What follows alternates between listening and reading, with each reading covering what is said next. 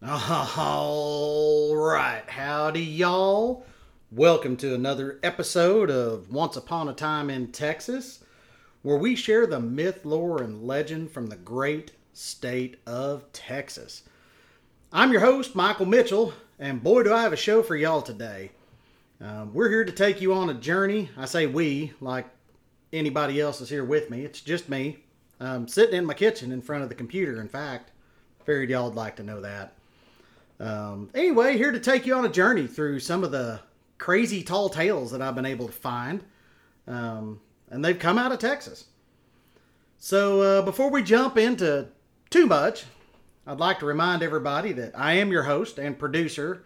I like saying producer. I like feeling like I'm a producer, although I don't really produce anything but this podcast. I don't really do any editing. It's pretty much raw and uncut. What you hear is what you get.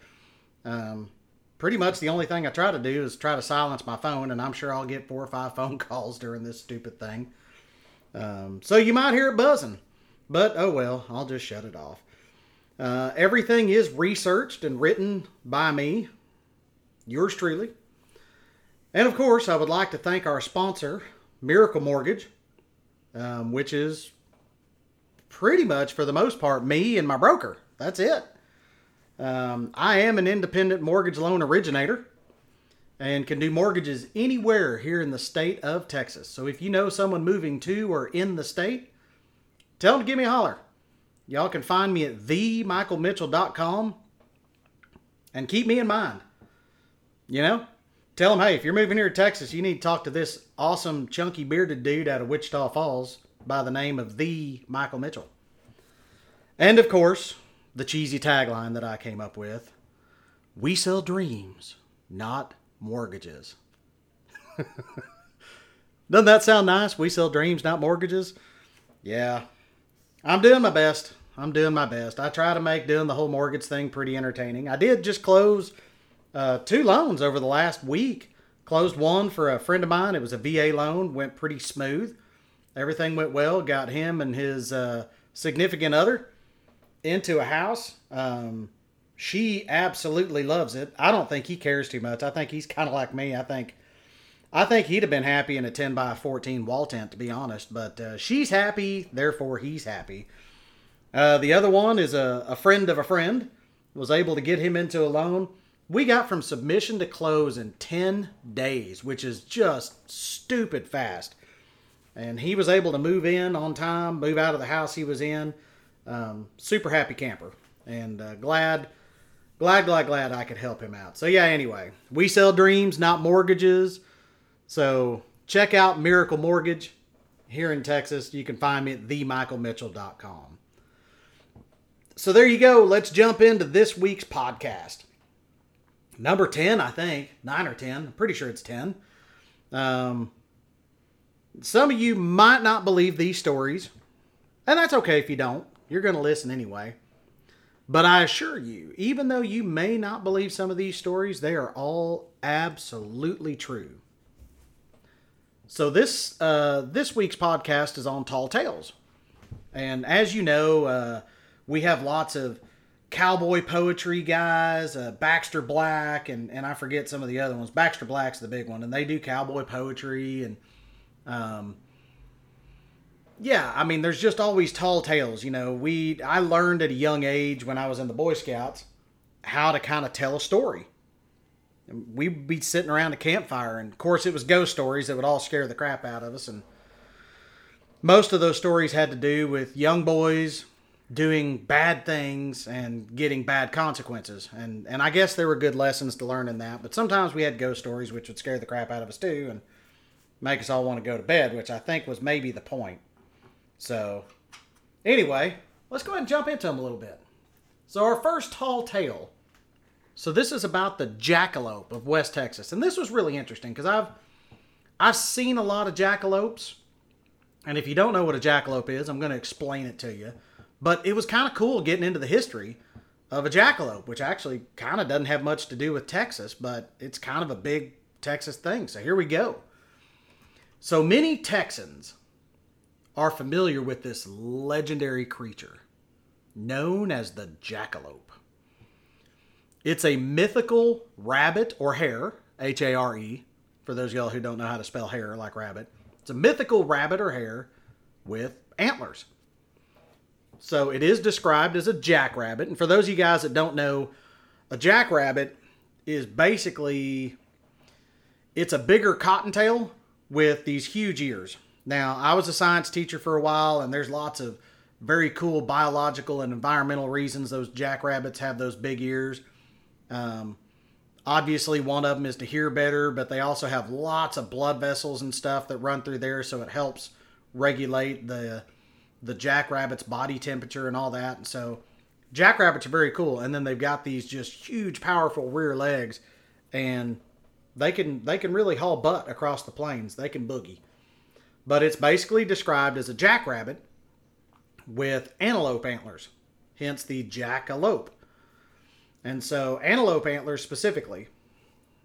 So, but did you know the creature allegedly exists in West Texas? Now, if you don't know where West Texas is, for the most part, people consider it everything kind of west of the line from basically like San Antonio to Austin, more or less. West of there is kind of, I mean, to give you a rough idea, because Texas is a huge state. But then it goes up and it kind of hooks a left and goes across to Lubbock. And so that's kind of West Texas. Lots of oil wells. You know, everybody considers it very deserty, I guess. Is deserty even a word? Yeah, kind of deserty, dry. And that's kind of true, but there's a lot of beautiful places out in West Texas. It's really a very interesting place to live. I lived in San Angelo for a while. You get north of Lubbock, and it's kind of different. It pretty much still looks like West Texas, but it's higher elevation, and it's the Panhandle Plains, the Llano Estacado, the Staked Plains. So, anyway, sorry, getting sidetracked here. So, this animal, you know, the jackalope, allegedly exists in West Texas. And according to local lore, the jackalope can be found in the desolate plains outside of Marfa specifically. And if you listen to last week's podcast, you'll know the Marfa Lights. So I don't know. I like to think that maybe the jackalopes have something to do with the Marfa Lights. But anyway, it roams free in this vast wilderness out around Marfa. And some say if you're lucky enough to spot one, you'll have good luck for years to come. So I have been looking for a live jackalope for years. Now, okay, I need to address some of you naysayers. Many of the naysayers say that this is just a fun taxidermy mount. You know, taxidermy, if you don't know what taxidermy is, it's where you take dead animals and you stuff them and make them look kind of alive again, but stationary. So it is said, and through the research that I did, this is kind of where jackalopes came from. It was a guy named Douglas Herrick. I hope I'm saying his name right. Herrick. So Herrick. And his brother were both hunters, avid hunters. And then they also kind of had some taxidermy skills too. So they stuffed some of their own animals, which Teddy Roosevelt did also. He did a lot of that, especially birds. So they started attaching deer antlers to jackrabbit carcasses in the 1930s. And then they just started selling them as novelties in Douglas, Wyoming. And when this fad kind of caught on, later they were selling them in South Dakota. And then eventually I think you could do like a mail order jackalope mount.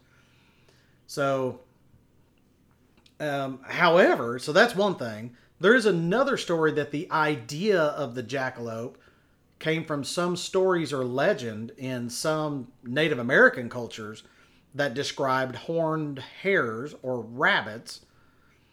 And that has actually turned out to be plausibly true.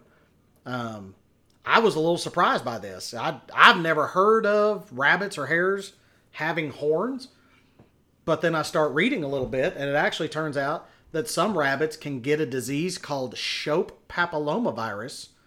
It may be Shope, I don't know, Shope, and then papillomavirus.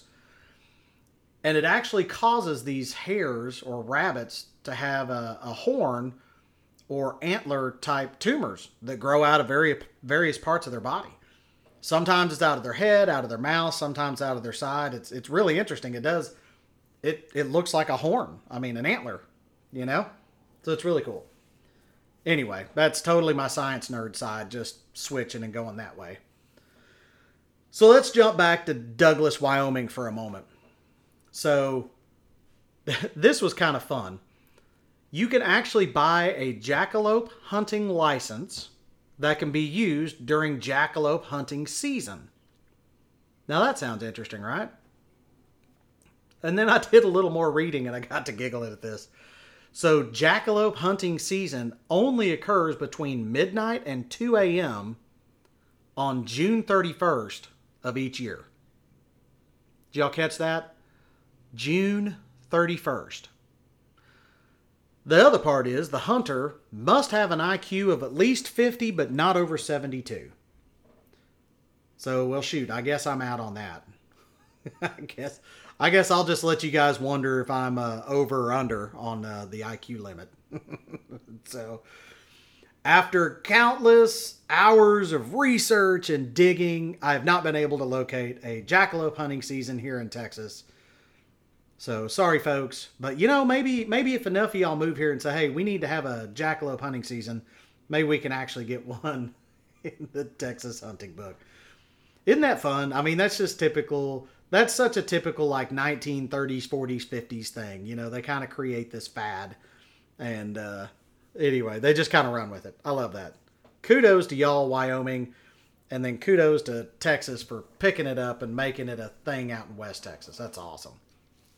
See some weird things out in West Texas, that's for sure. And I'm going to just, a total side note here. I will tell you, I had never heard of a four-horned sheep or goat before. I'd never seen this. These things look like the devil reincarnated, seriously. I am driving home. I worked for the Boy Scouts out in West Texas. I covered Junction to Fort Stockton. So 21,000 square miles of West Texas are mine. The district I had, I believe, was larger than the state of Rhode Island, which I guess isn't saying much. But it was huge. So I spent a lot of windshield time, and I got to see lots of interesting and strange things. And it was definitely an interesting part of my life, being a young married man. But anyway, I'm driving back, and I can't remember the name of the town, but it's southwest of San Angelo, and I'm coming back from Ozona. And I come around this corner, probably speeding because everybody sped out there because, everything's so far away. And I'm hauling butt and I come around and they're standing in the middle of the road, looks like the devil on 4 feet. I'm like, whoa. Anyway, I slam on the brakes, I swerve to miss it or whatever. And I'm so freaked out by this, I'm telling my boss about it, my scout exec, Carl Cummins. And he gets to giggling. And he said, I think you saw a four-horned sheep. They do have some ranches around here that have them. And apparently they're kind of rare, but it scared the crap out of me. I was like, whoa, what is going on here? Anyway, so look up a four-horned sheep or goat. I think it's a four-horned sheep, though. They're kind of freaky looking. They've got two horns that come out and go forward out of the top of their head. And then they've got two horns that kind of, from what I remember, come out kind of behind their ears and curve around kind of towards their mouth. And it's definitely very devilish looking. So there you go, four-horned sheep. Go learn you a little something. All right, let's go to Tall Tale or Legend, whatever, number 2. This is the ghost of Old Alton Bridge. Now, before we get into this one, just remember, I did the research. I don't agree with any of the views or whatever these people put out. I'm just kind of reporting where the myth or legend comes from, so do not get upset with me. So Old Alton Bridge is just outside of Denton, Texas, which is about an hour and a half southeast of me here in Wichita Falls. So the bridge is built in 1884, and it carries, horses and carriages across it for years, and then, of course, later automobiles, and it goes over what they call Hickory Creek. It's named for the now abandoned town community of Alton, Texas, which was actually the county seat in Denton County from 1850 to 1856. which actually happened quite a bit. When I was out in West Texas, there's a little town called Mertzen, and Mertzen is the county seat, and they've got this huge courthouse up on a hill. You can see it for miles. But they've got this little town called Sherwood, and you can pull into it, and they've got this beautiful old courthouse. It's now a community center. And I'm like, what happened? And they said, well, the problem was the creek would flood, and the people all got tired of trying to go vote or to make it to a court hearings and stuff like that, and the creek would be flooded, and they'd have to call it off. So they end up moving, the whole county seat to just like 2 miles away and starting a new town called Mertzen. But so apparently that happens fairly regularly. So anyway, boy, took a little side road there. Okay, so Alton, Texas. Sorry, let me get back on this. Alton, Texas was the county seat of Denton County from 1850 to 1856. So the bridge is actually the subject of several ghost stories. I was able to find a few of these, and they all kind of center around this very angry, very vengeful ghost. But there is one that kind of stands out, and it actually kind of makes some sense, I guess. So legend has it that a goat farmer, here we go, another goat. Okay. Yes, there's more goat stuff. Seriously, poor goats. They get such a bad rap, I guess, in the afterlife. It's like, oh, we're going to make you a vengeful ghost. It's like, well, okay. But we're going to make you part goat. Ah, dang it. Fine. Anyway, so you have this goat farmer, successful goat farmer, I might add. And his name, and this is interesting because they actually have a name and everything. His name was Oscar Washburn. And he was lynched by the Ku Klux Klan on this particular bridge in the 1930s. And it said that the spirit of the farmer is said to haunt the bridge to this day, appearing to those who dare cross it alone. So visitors at the bridge have reported seeing a ghostly figure on the bridge at night, and some say they've heard eerie sounds coming from the nearby woods. So I had to go do a little more digging in this, of course. And so here we go. Here's kind of what I found. So I did find that there are lots of mentions of this particular bridge, the Old Alton Bridge, also being called, you ready for it? It's really original, Goat Man's Bridge. Ooh, everybody say ooh, ah, and then say Goat Man. That's right, Goat Man's Bridge. And it's said to be haunted by a half man and a half goat figure called Goat Man. Which I just love. Very original. Like, we couldn't call him Bob. Like, not only is this poor spirit, again, having to wander the afterlife for eternity as half man, half goat, but then they can't just call him Bob. They have to call him Goat Man. Like, do we have to be Captain Obvious here? So, and then this gets me wondering. Okay, let me ask. So which half is goat? Like, top half man and the bottom half goat? Like a faun, Faun, from Roman mythology, or like the Greek god Pan, which I know he's been in lots of plays and things like that. And Pan was said to be the deity of forest, fields, and herds. So I had to do a little research on that, but I did remember Pan, being half goat, half man. And, or then I got to thinking, and this got me giggling. I probably laughed way too hard at this because I laugh at stupid crap like this. Is the bottom half human and the top half goat? That'd be pretty freaky, I guess. Yeah, it would be a little disconcerting seeing like upper half man, bottom half goat. But then I feel like you could have a conversation like, dude, what did you do? But then you get to thinking about top half goat, bottom half human. Would it wear pants? Sorry, I'm cracking myself up now. That would also be hilarious. Like, would it need suspenders? Does it have that trucker butt syndrome? Like, oh, dang it, my pants are falling down again. Would it at least need a belt? I would guess. But then would it also have like a big Texas belt buckle? I don't know. But then, okay, so then I get to thinking, maybe I dove too deep in this. So would it have hooves or hands? I don't know. And then that would make it difficult for the whole pants thing. I've got to go to the bathroom, but it takes me 30 minutes because of these stupid hooves to get my pants on. But I don't know. Anyway. All right, sorry. I just got to giggling about that. All right. So let me get back centered. Anyway, local legend says if you cross the bridge at night without headlights, which makes sense, of course, you will be met on the other side by the Goat Man. So let's kind of circle back around to the original guy, this Oscar Washburn, and why his ghost is so violent, so vengeful, so angry. And this is really kind of a sad story if it's true, and it really didn't happen that long ago. Well, I guess it did. It was like 100 years ago almost, but 85, something like that. So it was said that he was a dependable, and this is interesting because I found this on several places. He was a dependable and honest businessman, and he had actually been dubbed Goat Man by the locals because he was a successful goat farmer. And in August of 1938, the KKK thought that a successful black man just couldn't be tolerated, which I guess happened a lot. I mean, those were definitely different times.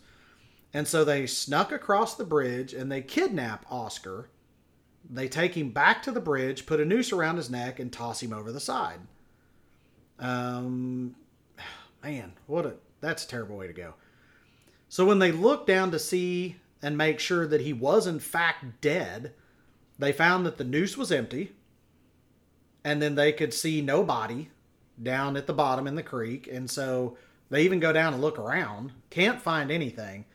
So they end up going back to Oscar's house and they slaughter his entire family, I guess just for good measure. And, you know, that's just terrible. And I'm just relaying the tall tale here. This is the sad story, the tall tale. So don't get upset with me. You know, I said black instead of African American. That's the way it's written on the stuff I found. But yeah, it's just that's a sad tale. And unfortunately, with our history, I kind of look at it and I go, things like that happen. But anyway, I mean, the way I figure it, if the same thing happened to me or something similar happened to me, I guess that I would come back as a vengeful and violent ghost too. You know, I don't know. That's a sad story. So if you're down around Old Alton Bridge or Goat Man's Bridge outside of Denton, Texas, you know, be careful. You might see the Goat Man, and he's angry. So say a little prayer for Oscar. All right, so the next one, tall tale number 3. This one's about the Goliad Massacre. Goliad, Texas, right? So back in the early days of Texas, settlers, I mean really early days. So settlers were often like at risk. They were attacked all the time by Native American tribes, Mexican soldiers, bandits, pirates, all these. I mean, you talk about the Wild West, that was Texas, right? So one of the most infamous incidents was the Goliad Massacre of 1836, where 342 Texan, and they put down Texan, but I think it was actually Texian at that time, rebels were executed by Mexican troops after surrendering following the Battle of Coleto Creek. So they had a little battle, and these 342 Texians surrender. And it's said that the spirits of these fallen heroes still roam the countryside near Goliad, seeking revenge on their captors. And that's kind of where it stopped. And I was like, well, crap, now I need to know more about this. And so I did the research. So here you go. So the revenge actually goes a little deeper than the fact that they were just POWs. All of the Texians thought that they would be released in a few weeks. And apparently they knew that Mexican General Urrea had, who was one of Santa Anna's big guys. If you read about the Battle of the Alamo and lots of that time, you'll hear about General Urrea a lot. But he had written to Santa Anna for clemency for all of these captured, Texian POWs. But Santa Anna replies and says, under a decree, which he actually pushed through, but a decree of the Mexican Congress on December 30th, 1835. I put down 1935. That'd be a little late. December 30th of 1835. They put in there all armed foreigners taken in combat were to be treated as pirates and executed. I guess General Urea, I mean, he felt bad about it because were these people really foreigners? I mean, they kind of were because they were, white people for the most part moving into Texas, but then they had special dispensation to be there. But, were they really Mexican citizens? Were they not? Like, I don't know. There was a lot of confusing times. And so General Urea actually wrote in his diary, and he actually know a lot about kind of what was happening at that time because of General Urea's diary, that he wished to elude these orders as far as possible without compromising my personal responsibility. And so it sounds like he really didn't, he didn't want to execute these guys. But Santa Anna repeatedly tells him to follow orders. And then finally Santa Anna sends an order to execute the prisoners to another officer named Portilla, or Portillo, I'm not sure, I think it was Portillo, who decided, and in his diary puts down that he felt he didn't agree with it, but it was his duty to comply with this. So on Palm Sunday, March 27th, 1836, Portilla marched the Texians in 3 columns out, and they're between 2 rows of Mexican soldiers, and they were all shot point blank, and any wounded were clubbed and knifed to death. So a pretty violent death, especially when they thought they were probably going to be released. And then we have Colonel James Fannin, which if you follow any kind of Texas history, you'll hear lots about Fannin. We even have a Fannin Elementary here in Wichita Falls, but he was the last to be executed. So they wanted to make sure that he watched all of his men die, all of these people. So very sad deal. So he's the last one executed. And they asked if he had any requests before he was shot. And he said he did. He has 3 requests. First request is that his personal possessions would be sent to his family. And that he would be shot in the heart and not in the face. And that he be given a good Christian burial. So the Mexican soldiers take all of his possessions, split it up between them. He was shot in the face repeatedly, and then his body was just burned with the rest of the Texians. So he was not given his Christian burial. So with all of this happening, I guess, and kind of the violence behind the execution and all that, I could see that there would be some angry souls still roaming the earth around Goliad, a little upset at the way they were treated at the end. So there you go. All right, so here we go. Tall tale number 4, or interesting place number 4. This is a place called the Devils Sinkhole. So I'd actually been pretty close to the Devils Sinkhole several times. So deep in the heart of the hill country. And the hill country is also kind of west of San Antonio, kind of west-northwest. You got towns like Kerrville, Fredericksburg. Anyway, the hill country's beautiful. If you get the chance to go down there, absolutely go. So in the heart of the hill country near Rock Springs, Texas, you'll find this natural wonder known as the Devil's Sinkhole. So it's actually a massive vertical cave that plunges over 400 feet deep. 400 feet into the earth. It's huge. And it's got an opening at the top that's about 40 by 60. So it was a cave, obviously, and I guess, as most caves, water was running through it at some point somehow. It erodes it out, and then apparently the dome fell in. And so now we get what we call this big sinkhole. So it does have this limestone center, and there are a system of underground caves, with some of the tunnels reaching, as far as they know now, 300 to 400 feet under the surface of the earth. Like, that's pretty legit. And I may do a side note here. I'll tell you guys about the goat hole here in a minute. But it's just not any old sinkhole. So legend holds that it's home to a vast network of tunnels and caverns where strange creatures and hidden treasures await those brave enough to explore them. I don't know. My chubby butt's not going down there. Many of the legends are Native American in origin. Places like this are, always kind of considered sacred sites with Native Americans because they're oddities. They're different. So a lot of these really cool ancient sacred sites, not just here, but around the world, Native people held them, as sacred. So they have done some archaeological studies in the sinkhole and around, and they found really a whole lot of artifacts, including arrowheads.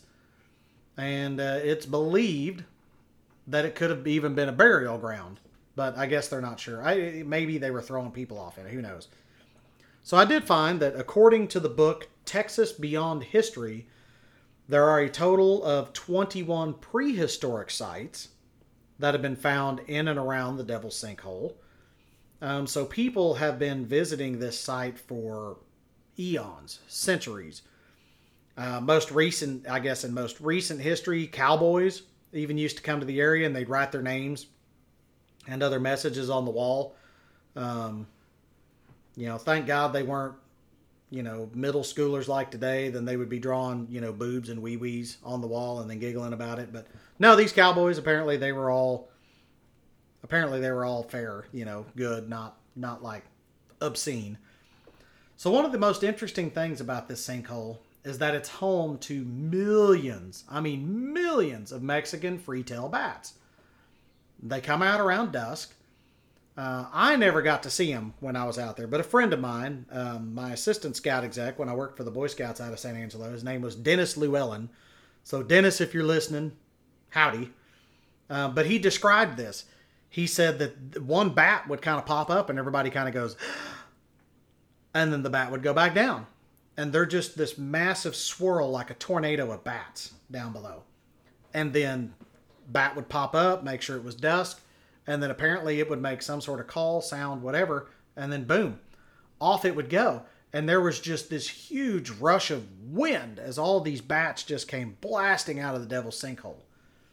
So, is the place haunted and filled with strange creatures and hidden treasures? I don't know. I'm guessing it's full of lots of guano. Maybe that's the treasure. I mean, there are tons of bats, and many people are creeped out by bats, and I'm assuming these bats have been coming to the same place for eons as well. And so, yeah, I could see that there would be lots of myth, lore, and legend surrounding a place like that.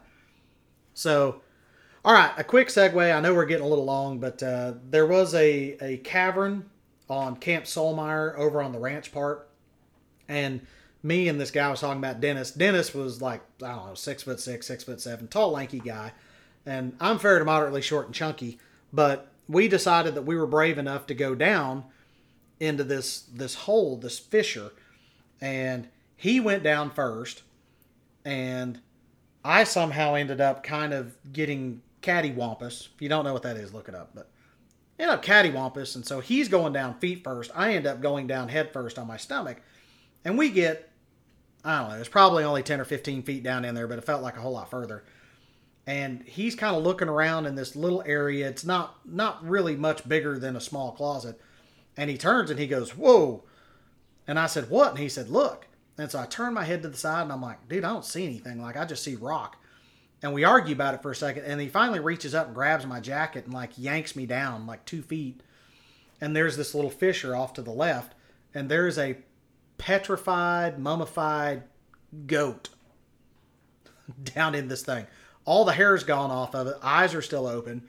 And it looks like it had gotten down in there and then it just curled up and that's what happened to it. And the wind and the moisture that came out of the caves that obviously this was attached to, because it was like a blowhole. There was wind coming out of it all the time. Had just kind of mummified it. And I told him, I said, man, thank God you went down first. Because if I'd have seen that, I might have killed you trying to get back out of here. Getting over the top of you. So anyway, we ended up renaming it the Goat Hole. And yeah, that was a cool place.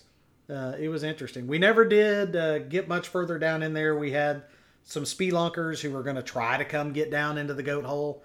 And I guess they never did. So anyway, cool stuff going on down there around Fort McCavitt, Texas. Which is only, I guess it's probably 50 miles or so from Rock Springs, where Devil's Sinkhole was, we were talking about. So anyway, I know we're running a little long. Sorry, I try to keep these around 30 minutes. So there you have it. There are 4 incredible tall tales, interesting places, interesting characters here in Texas that will leave you wondering about the mysteries that lie beneath the surface of this great state. Do jackalopes come out of the Devil's Sinkhole? I don't know. So anyway, remember, if you know anyone looking to move to or in the state of Texas, tell them to give me a holler. Give me a shout. Let me and Miracle Mortgage help them find a little piece of paradise here for you. Maybe full of jackalopes. Give you tons of luck.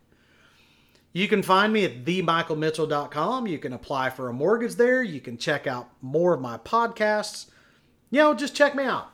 If you like the podcast, share it with your friends. Share it with anybody. I actually apparently have 2 or 3 people, I think one from Italy and like 2 or 3 from Sweden that are listening to this now. So I hope they're not trying to learn English off of my podcast. So anyway, share it with your friends. I guess there's places to do reviews. Get on, leave me a good review. But long story short, thanks for tuning in to Once Upon a Time in Texas. I hope to see you again soon for more wild stories and legendary tales from the land of cowboys and oil rigs and longhorn cattle.